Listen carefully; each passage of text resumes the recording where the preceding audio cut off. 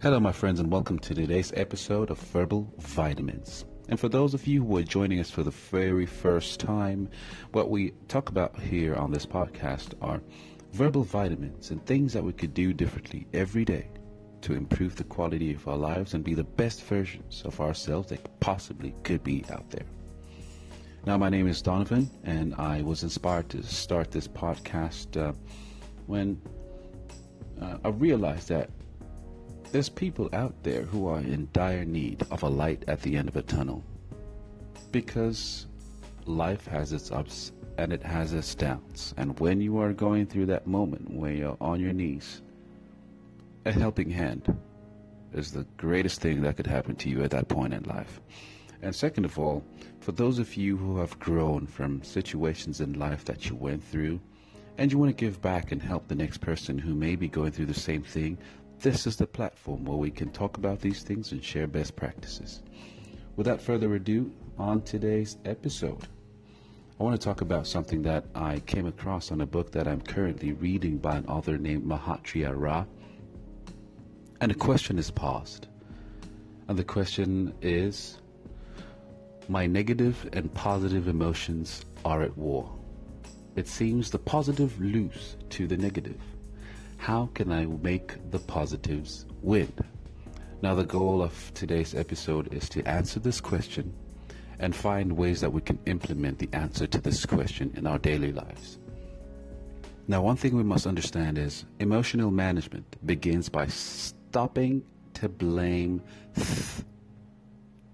that somebody or that something and starting to take responsibility to respond to life with acceptance. Acceptance being the key word. Now, to let the positive win over the negative, you must first understand the differences between positive and negative emotions. When someone is doing something in a way that I don't want it to be done, and I'm not able to accept it, I become angry. However, even though someone is doing something in a way that I don't want it to be done, I'm able to accept it and I remain tolerant. Now, the second scenario is when someone has done something that has emotionally hurt me and I'm not able to accept it. It develops hatred in me. However, even though someone has done something that has emotionally hurt me, I'm able to accept it, hence it helps me to forgive them.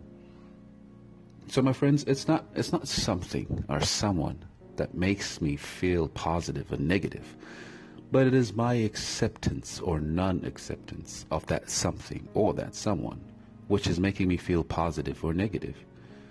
It isn't the world, but the quality of my response to the world that determines the quality of my emotions.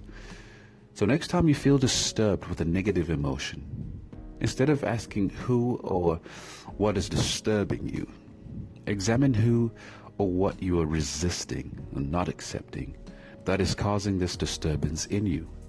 Replace resistance or non-acceptance with acceptance, and the negative emotion will turn into a positive one. See, emotional management begins by not blaming that something or that someone and starting to take the responsibility to respond to life with acceptance. This exercise of awareness and introspection, when practiced long enough, will eventually enable the positive to prevail over the negative. A time can come in your life where the negative will not even be born anymore.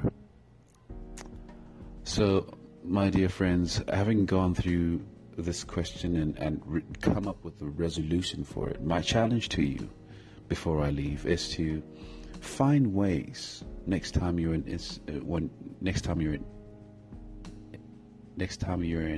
incident where the default reaction is to be negative. Try and find a different way to turn that negative into a positive by changing your perspective.